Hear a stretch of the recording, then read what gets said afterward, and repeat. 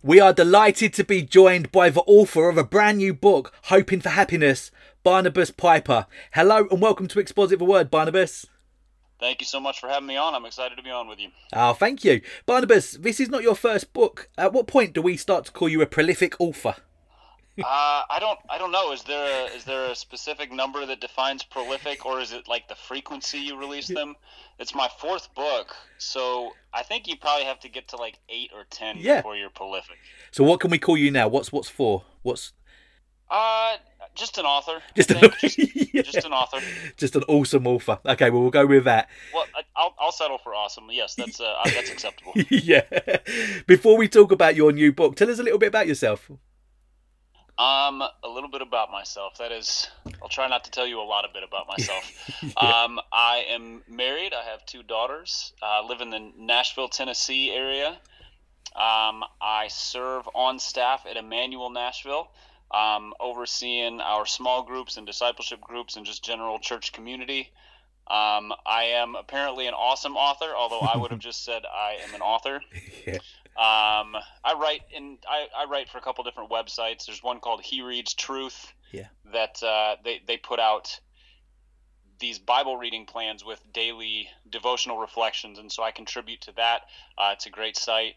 I co-host a podcast called The Happy Rant.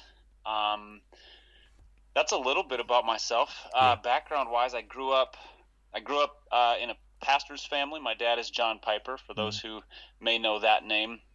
And so being a pastor's kid was a very influential part of my life, both in terms of my relationship with the Lord and my relationship with the church, both for better and worse. There was some great positives and some significant challenges that came out of that. Yeah. And so I've been a believer since I was a child, but I've been through some significant ups and downs of faith and doubts and some struggles along the way, all of which is kind of fed into the writing. So that's a little bit about where I am now and a little bit about where I've come from. So can you specifically remember when you became a Christian? And also you touched upon it, being John Piper's son. What was it like being a pastor's kid, and especially John Piper's kid?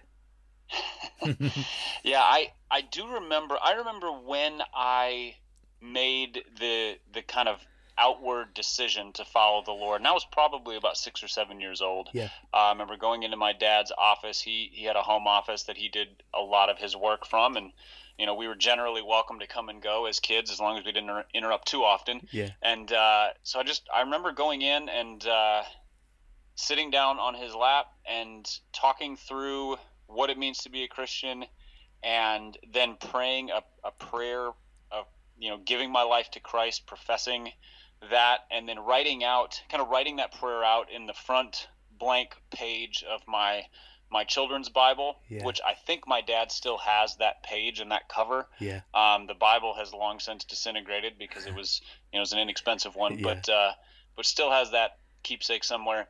So from that point on,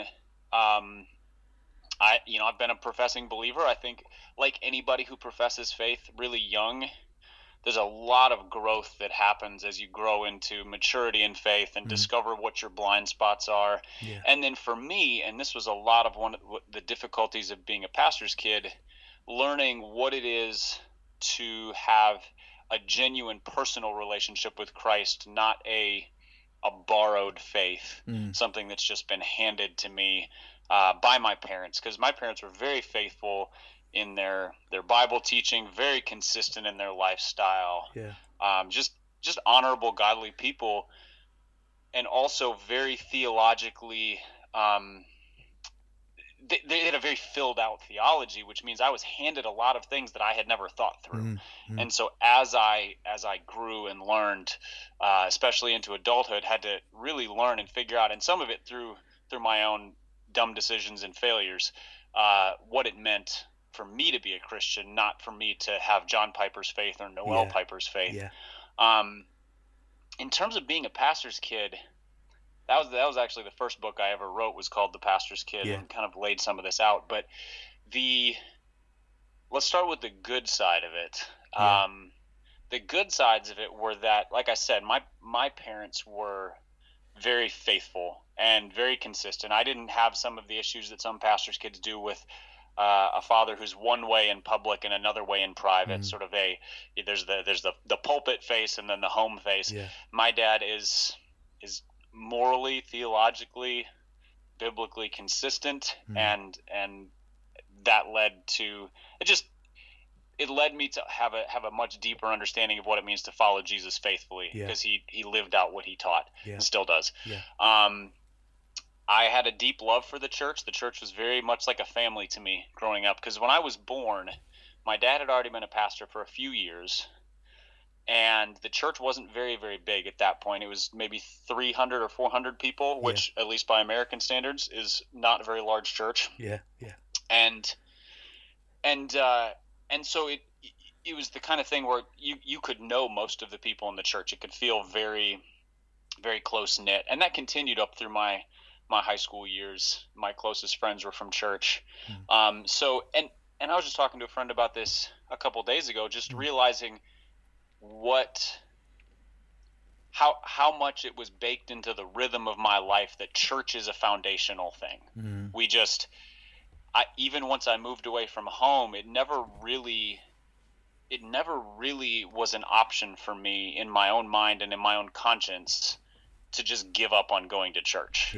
Because it was just something that I go, oh, this is vital. This is part of life.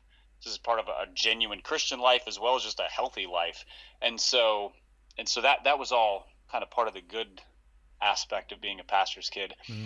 The negative aspects were some of what I touched on earlier, struggling to figure out what is it that I believe versus what is it that I've been told to believe. Struggling to deal with other people's expectations for me. There's a sense that pastors' kids are supposed to be, they have to have a deeper understanding of the Bible, have to be better behaved, which I was absolutely not. I was not better behaved than anybody. I still struggle with being well behaved. And just sort of the idea that I'm supposed to be what they expect me to be, instead of we're all functioning under the single standard of honor Jesus with your life. And so that, it seemed like there was a second standard there. And then there's just the pressure of being under observation. The pastor's family is just really well known. And so after a while, and then that was exacerbated for me, because as I grew older, my dad became more and more well known in the Christian community. And so the idea that just eyes are on you all the time, there's not room to make mistakes, there's not room to have doubts, there's you have to please people. And so that all kind of creates this very pressurized context for a lot of pastors' kids, and definitely did for me. Was there this kind of expectation where, as a young person, you was almost expected to be like a theologian, where people would come up and ask you these really complicated questions beyond your years, and you'd be expected to know the answer? It was kind of a mixed bag.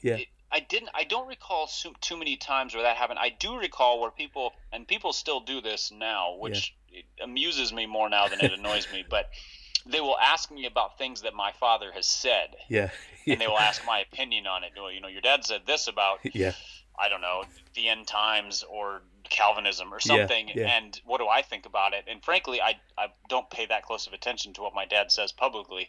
And so there's that aspect where I kind of get put on the spot, like I'm supposed to speak into his sermon points or his books or whatever. But then the flip side of it is I have an ego, just like anybody does. And so if I have the chance to sound smart, or to sound like I have expertise, or to sound like I know, it's hard not to give an answer. So I remember, being in church classes growing up as a child and then as a teenager, and there was a lot of gratification in knowing the right answers. Kind of being the smartest kid in the room. Which nobody likes the smartest kid in the room, but that was still so it's this sort of two-edged sword where on the one hand I hate those questions because it's kind of putting me on the spot, speaking into something I either don't know about or don't care about. And then on the other hand, I love to give good answers. I love to be the smart guy in sort of a selfishly ego-driven way. So it's not a positive thing either way, but there's sort of a push and pull there. So your new book, Hoping for Happiness, how did you come to write it? And give us an overview of what it's all about. I came to write it by it kind of, all of my books come from there's usually sort of two aspects. Yeah. One is what I observe in the world, and just looking around and going, that doesn't seem to mesh with what I understand to be true, or what I understand reality to be. Yeah. And then the other side is my own personal experience. So what am I bringing into this? How have I grown in understanding of this? So the book is about basically answering the questions: what does happiness look like in this life? And both by observation and by my experience, I kind of saw two extreme sides of things. On the one hand, there was the context I grew up in, the conservative Christian background, where happiness is something people are often very suspicious of. It's happiness is viewed as worldly or as trite. It might just be a waste of time, so that the pursuit of happiness is seen as just kind of a vapid, meaningless waste of time, and possibly even like full of temptation. It's happiness and temptation go hand in hand. It's kind of opposed to holiness in the way that a lot of people think. There's a lot of talk about joy. There's a lot of talk about joy in the Lord, joy in eternal reality, all of which I believe in. But that's set in juxtaposition to happiness. So joy is something meaningful and happiness is something trite. So I came out of that background, and I really wrestled with that growing up, because I always thought, well, if happiness is so bad, why did God make beautiful autumn days? Why did God make bacon? Why did God make music? Like, these are things that make us happy. What do we do? So what do we do with that? Then on the flip side, you look around at just generally how the world approaches happiness, and it's just this manic pursuit of the next pleasure. This chasing of, so you get a good job, and shortly thereafter you start thinking about the next promotion, or starting your own business, or kind of the next thing. There's always a chasing and a pursuit, which I've definitely gotten caught up in the past, and it's exhausting. And I don't think that's what God has intended for us either. So that the book is seeking to go, well, if the conservative Christian view of happiness as something to be suspicious of, and the worldly understanding of happiness as this crazy pursuit, if both of those are wrong, what's right? And I think the Bible has a lot to say about it, especially the book of Ecclesiastes, which is where I kind of went back to over and over again throughout the book. But so I came to it from my own experience of going through very hard times, finding happiness in these good gifts that God has given, and then also just observing how other people approach happiness, or are driven by it, afraid of it, whatever, and trying to just bring a realistic biblical set of expectations to say, what does happiness look like in a world that is so messed up? It's Genesis 3 talks about the fall. We're in the middle of a global pandemic right now.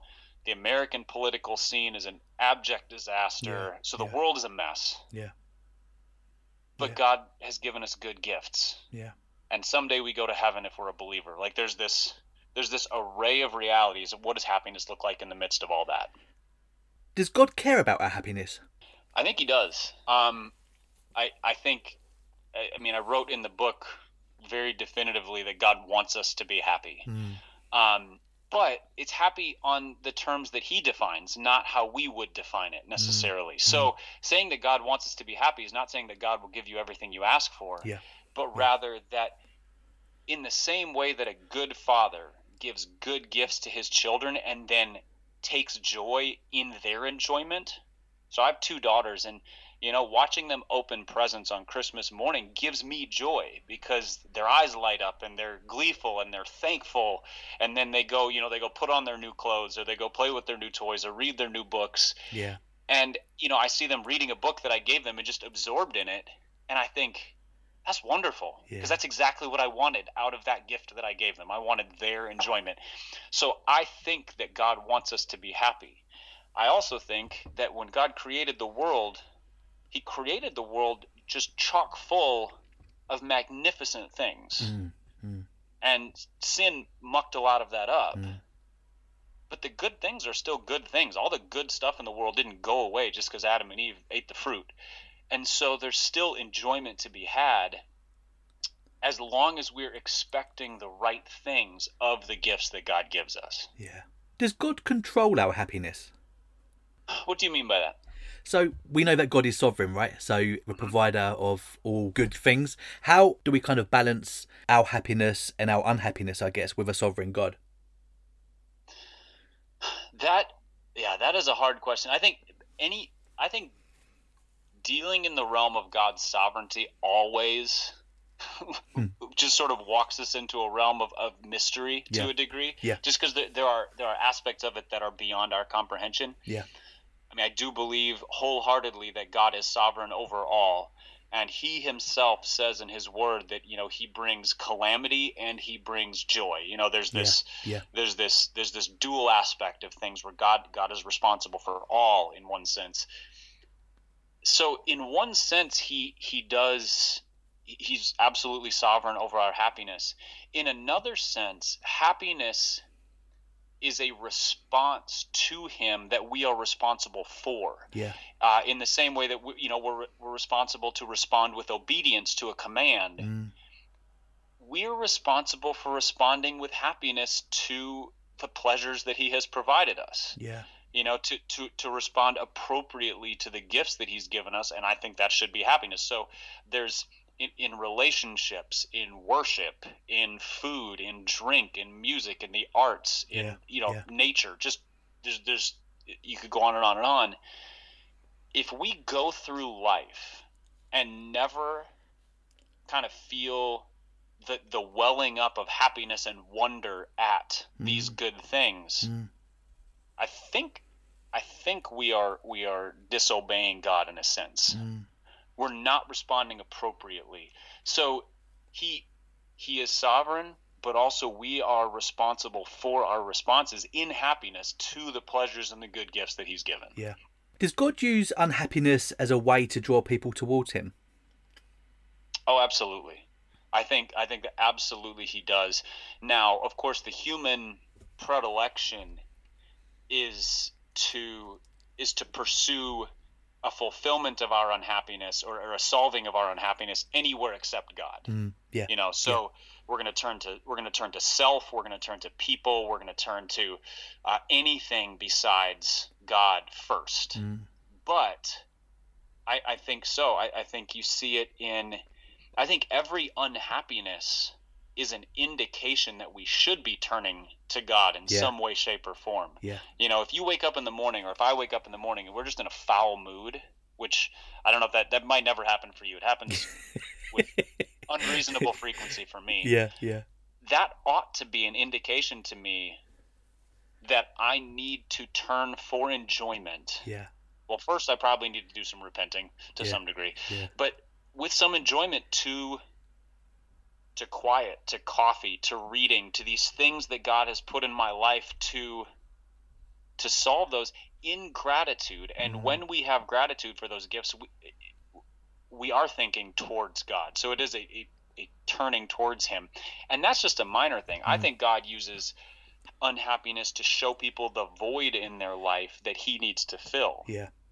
And I think, when people pursue earthly happiness over and over and over and over again without success, at some point, I think God just sits there and goes, I'm giving you all the hints. Yeah. It's me. The only way you're going to find happiness is by turning to me. Yeah. And so, I think He uses unhappiness to pull people to Himself. Yeah, so good. Building on that question, is being unsaved and happy dangerous? I mean, being unsaved is dangerous, period. Yeah. I think an unhappy unbeliever is probably, in some sense, closer to the truth of salvation than a happy one. Yeah. I think one of the most difficult things to do as a believer is convince a content non-Christian that they have a need. Yeah. Whereas a non-Christian whose life is falling apart, who's just miserable, who looks at themselves in the mirror and goes, I don't like my life. Yeah. I don't like where this has gone. there's an opening in their life for the gospel. So I think there's danger for anybody who's not a believer. There's pronounced danger for somebody who's satisfied as a non-believer. Yeah. What does biblical happiness look like? Well, let me start by saying what it doesn't look like, just to kind of to paint the backdrop a little bit. Biblical happiness is not it's not the kind of happiness that people are suspicious of. So when I mentioned earlier conservative Christians being suspicious of happiness, usually what they have done is looked at kind of a sinful worldly idolatry and said, well, that's happiness and that's wrong. And they're correct. It is wrong. Idolatry is wrong. So biblical happiness is not idolatry. It's not finding our identity or our meaning or our deepest fulfillment in anything temporal. Yeah. In anything that goes away. Yeah. It is relishing all of the delicious, beautiful, magnificent, good things that God has created the way they were intended to be enjoyed. So when it's contentment with what God has given us. It's looking for the good in our relationships and in our churches and in our, just all the substance of our lives. And ultimately, it's just recognizing that every single experience we have in life is not ultimate. Yeah. When Ecclesiastes starts off with vanity of vanities, all is vanity. It's not saying everything is meaningless. It's saying nothing lasts. Yeah. So that word vanity there doesn't mean useless, meaningless. It's not saying it's not sort of a staring into the abyss, gloomy kind of thing. It's saying if you're seeking to fill up all of the meaning in your life with things of this world, it's all going to come to naught. Yeah. But it does talk about enjoying food, enjoying wine, enjoying the wife of your youth, taking advantage of your youth, enjoying your years, enjoying your work, make the most of it. All of that is happiness, as long as you look at it and go, this is a thing God has given me for right now, and I'm going to make the most of it. Yeah. And then when it's gone, it's gone. Yeah. And I will make the most of the next thing. Yeah. The public face of Christianity in the Western world is much of a prosperity gospel. You look at the Christian or so-called Christian best-selling authors in the local Christian bookshop, or the most downloaded podcasts. These are people that are peddling the prosperity gospel, who are saying it's always God's will for people to be healthy, wealthy, and happy. How have we got into that place, Barnabas, and how do we need to protect ourselves from being led astray by teachers like that? Yeah, how we've gotten into that place is, I don't think this is anything new. I think it's just, digital communication via the internet, via television, via all of these things has just magnified it, I think. Yeah. Paul warns against wolves coming in amongst the flock, false teachers, which is what the prosperity gospel is. It's just peddling a falsehood. Yeah. And it's, Paul, I love the phrase where he talks about people having their ears tickled. Yeah. Yeah. That idea, that's what it is. There's just a tickling of people's ears to tell them what they want to hear, but not what they need to hear. Yeah. Nobody wants to be told you are a sinner who cannot save him or herself, and you need a savior, and that's where happiness lies, on the other side of knowing that savior. And so that's not what people say. They say, believe a little bit more, pray a little bit harder, donate a little bit more, and these blessings will heap up on you. And that makes a sort of logical sense to us, because it feels like an investment. If I put $10 in, I get $100 back, kind of thing. Yeah. But just like, a Ponzi scheme, it's too good to be true. The return on that investment is going to overpromise and underdeliver. Yeah. And so I think, I think it's the part of the reason that it's so compelling, though, is because it does tickle the ears and it does scratch where we itch, at least initially. But if anybody pauses and just thinks, how does this stack up with what we see in the world? Yeah. How does the prosperity gospel speak to a global pandemic? How does it speak to cancer and broken marriages and, infant mortality and these things that are heart-wrenching? Yeah. It doesn't. Yeah. It fills none of those voids. So we have to just declare a gospel that says there's hope in the midst of this. And part of what you asked earlier, biblical happiness, I think biblical happiness can be had in the midst of pain. Yeah. Worldly happiness dissipates in the face of pain. It's one or the other, not both. Yeah. But biblical happiness, you can be happy in the midst of pain, because the truest, best things are still there. We know that God is a giver of good gifts even in the midst of suffering. Yeah. And so it's not just the kind of joy that says I have a foundation. It's also the kind of happiness that says I can laugh between the tears. And so I think that's the response that we need. That's the face that we need to put out there as Christians is not one of faux happiness. Yeah. Because that's not convincing. People see through that. Yeah. The world will see through a veneer very quickly. Yeah. But what they can't explain is people who are in the midst of difficulty, who are still happy. Yeah. While not denying their pain, just saying, I hurt and I have hope. I hurt and I can laugh. And that's attractive and confusing and compelling. Yeah. How are we to experience happiness in this life while setting our minds on things above? I think the key to that is gratitude. I think if every time we enjoy something, it's with an attitude of thankfulness, our mind is on things above. Setting our mind on things above does not mean thinking solely about theology, solely about heaven, solely about eternity. That's not even realistic. You won't accomplish anything if you're not also balancing your budget and driving your kids to school and whatever. Yeah. But so it has to be something where when every time we experience something good, we think that's a gift. Yeah. That was from God. And I'm going to be thankful for the happiness that it delivered. It delivered 5 minutes of happiness or 15 minutes of happiness or a week of happiness or a moment. And that was a gift. God gave that to me. So in the midst of this disastrous world, I have happiness. And if we have that posture and stance of gratitude, our mind is on things above. Yeah. Because you can't be grateful without being grateful to someone. Yeah. It's part of the reason the American holiday Thanksgiving is so confusing to me, because most people celebrate Thanksgiving, but they're not pausing to go, who am I thankful to? Yeah.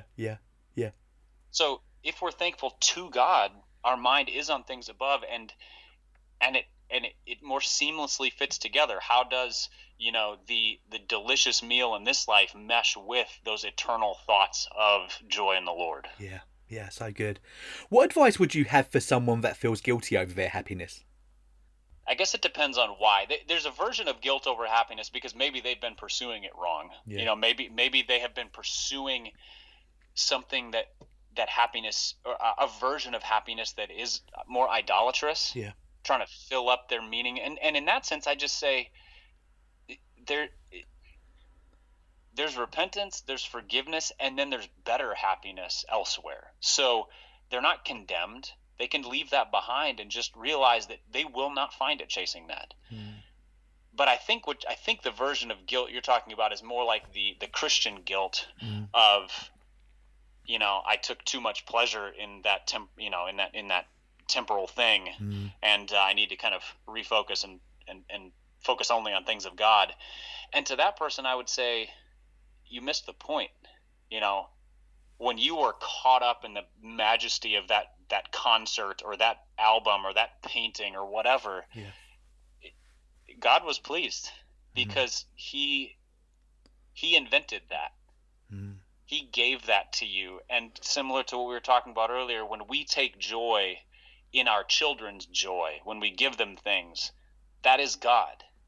Now, if we if my child took the book, failed to say thank you, and never kind of acknowledged the source of that gift, that would be problematic. So again, that there's an idolatrous aspect to that. But if we feel guilty for enjoying things, we've simply missed the fact that God really is happy when we enjoy the things that he provides for us.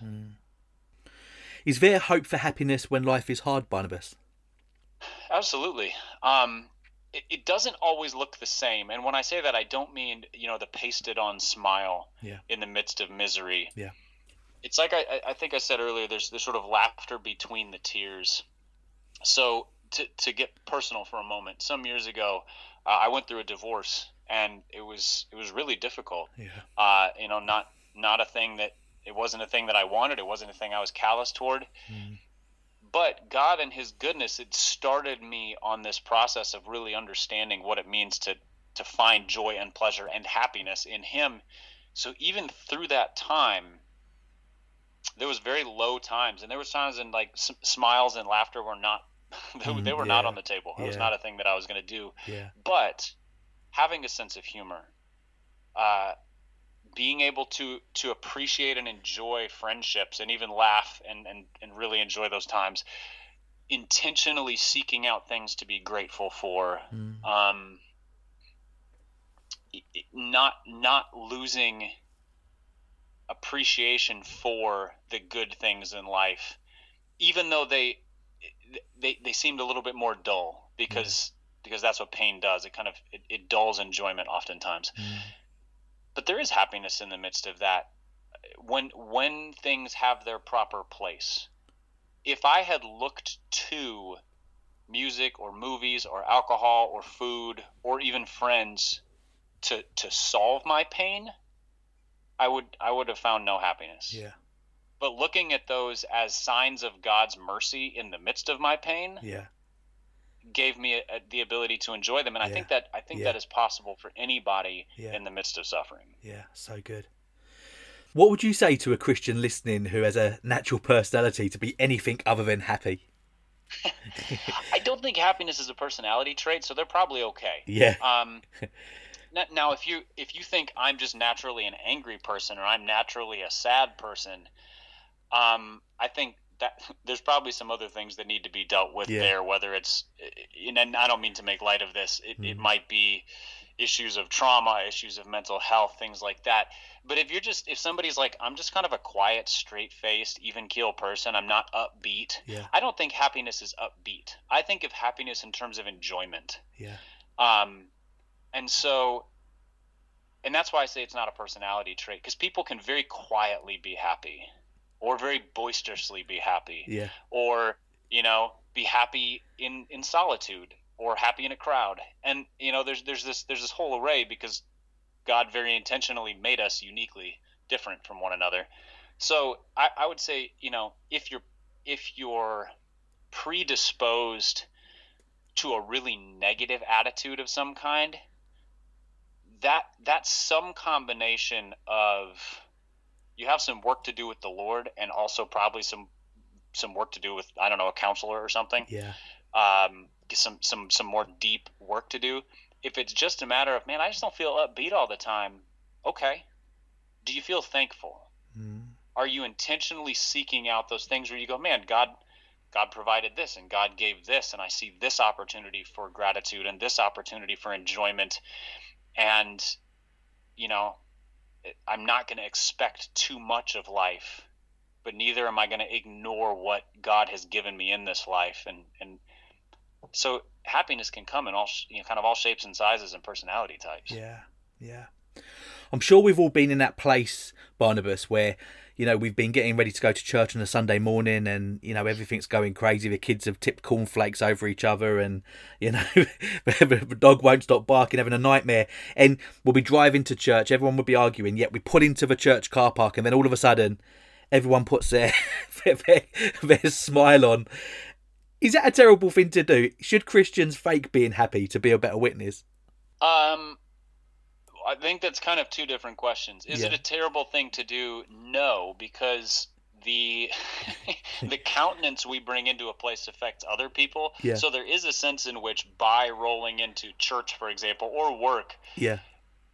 you are, you're either lifting or dragging other people down with your countenance. Yeah. Now, I'm not saying we should be phony. I don't believe in phoniness. It's probably good to get in there. And when somebody says, "How are you doing?" if it's somebody you know well, to just say, "Actually, it's been a terrible morning." Yeah. Yeah. And then talk, pray, whatever, kind of work your way out of it. So in that sense, I think it can be a fine thing to kind of put on an appropriate face for the context for the sake of others, but then be honest Yeah. about your struggles. In terms of Christians putting on a face to be a witness, again, I think honesty is necessary there. So as we grow in our understanding of how to find just appropriate enjoyment of the good things in this world, that also helps offset appropriate expressions of grief, of disappointment, of frustration, so that people can look at it and again see, I know you're in the midst of something difficult, but also you seem to be really enjoying life simultaneously, really grateful, really positive, or whatever, and that's a good thing. I don't think our witness is ever improved by putting on a false front. Yeah. Ever. Yeah. If our hope is in Christ, ultimately, we don't need to put on a false face, though, because we should always have this foundation that keeps us from being just abjectly miserable. We know sanctification is a lifelong process, and along the way, often a Christian faces many trials. How should a Christian consider these trials? There's a couple different things that come to mind about trials in kind of the way the Bible depicts them. Yeah. On the one hand, you go back to Genesis 3, and every trial is a result of things not being the way they're supposed to be. Things being broken. But not just things being broken, because Genesis 3 was not a passive thing. It wasn't that the world broke and then it's just sort of been in decline, but that God cursed the world. So there's an intentional disciplining of the world for sin. Yeah. So when God curses Adam and curses Eve and curses the serpent, he's not saying, well, I'm leaving, good luck solving this mess. He's saying there's going to be an intentional disorder to this thing that will cause pain as a consequence. Yeah. And so on the one hand, trials should be a perpetual reminder of our need for the day when Christ sets things right. But there are other verses where God very intentionally talks about, I think Hebrews, I don't remember which verse in Hebrews. It's in Hebrews somewhere. He talks about disciplining his children for the sake of their holiness and joy. So when you encounter trials, remember that God disciplines like a father disciplines his son. Is the picture that it paints there. So there is pain for the sake of our building up. So a trial is not God beating us down or abandoning us, but rather walking us through something difficult for our betterment, the betterment of our faith, the betterment of our witness, the betterment of our understanding of his presence, the betterment of our prayer life. It just, and then 1,000 other things that we can't see that he's doing at any given time. Yeah. And that's what he says. So we don't get to define them otherwise. And if our gut reaction to that is, well, it doesn't feel like that, I used to play sports, and when we had to, do this awful physical training, it didn't feel like it was good for me either. But then come game time, you're prepared to play harder, run faster, go, exert more effort than the opponent. And you're like, oh, it did pay off. There was a benefit. I am in great shape. So there's a touch of that in there as well. Yeah.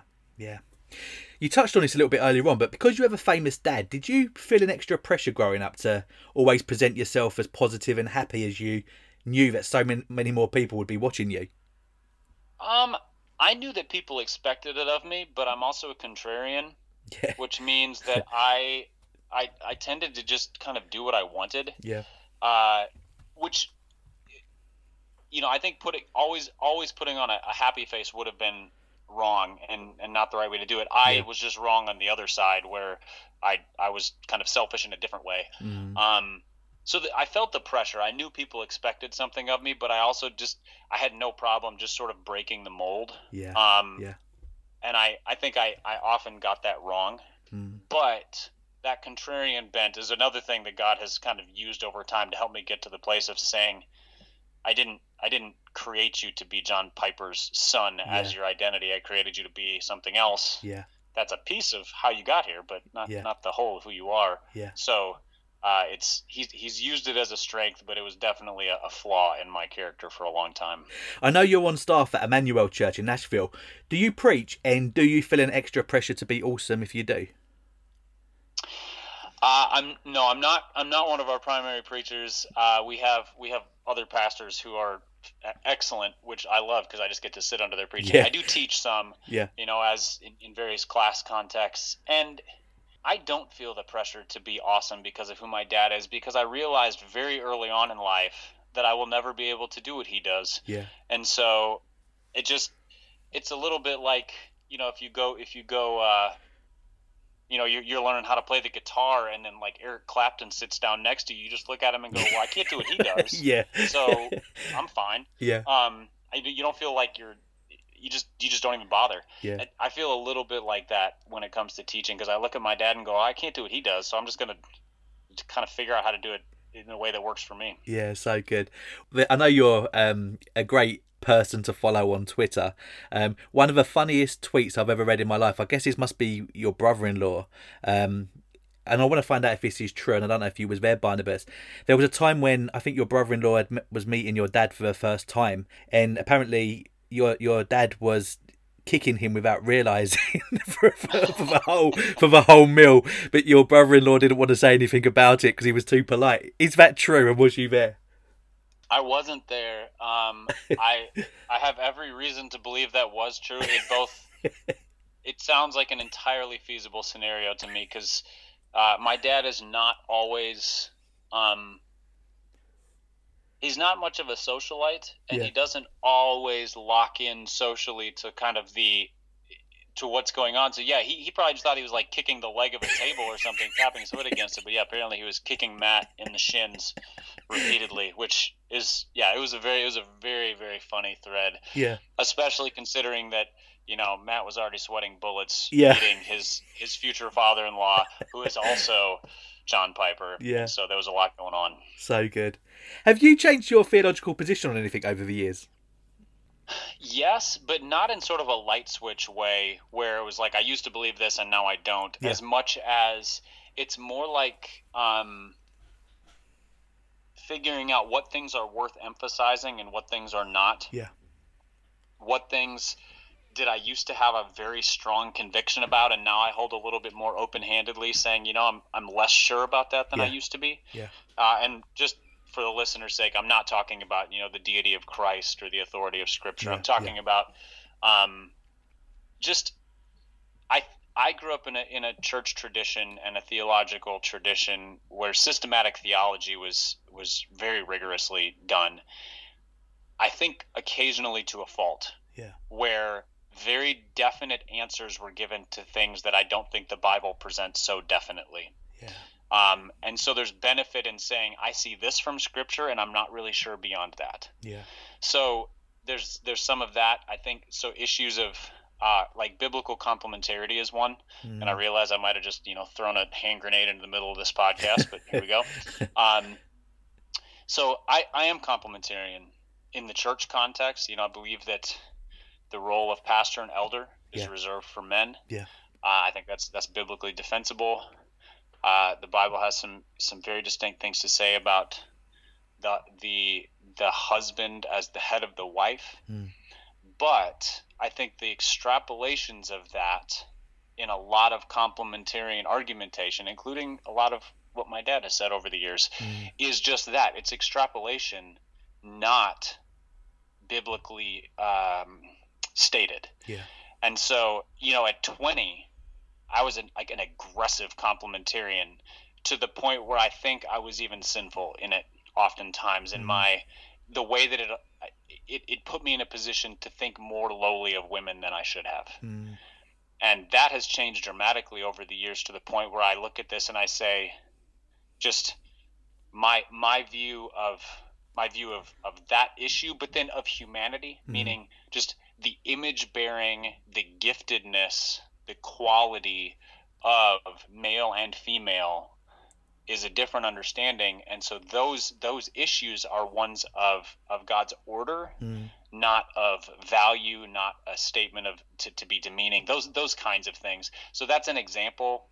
But yeah, I can't think of anything that I used to believe that I just say I no longer believe that, as much as I've shifted in either how I express it, the fervor with which I hold it, or the kind of where I prioritize it. Like, what hill am I going to die on that I used to be willing to fight over, and I'm just not anymore. Yeah.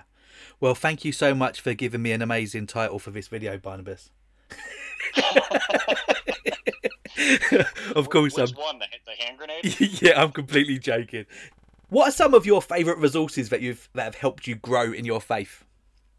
Yeah, that's a hard question to answer, because I feel like God has put resources in my way as I have needed them. Yeah. So, kind of that perfect intersection of book and where my soul is at different points. But a few that stand out, Tim Keller's book, Counterfeit Gods, played a real important role in helping me get my heart and life rightly ordered, probably 10 years ago.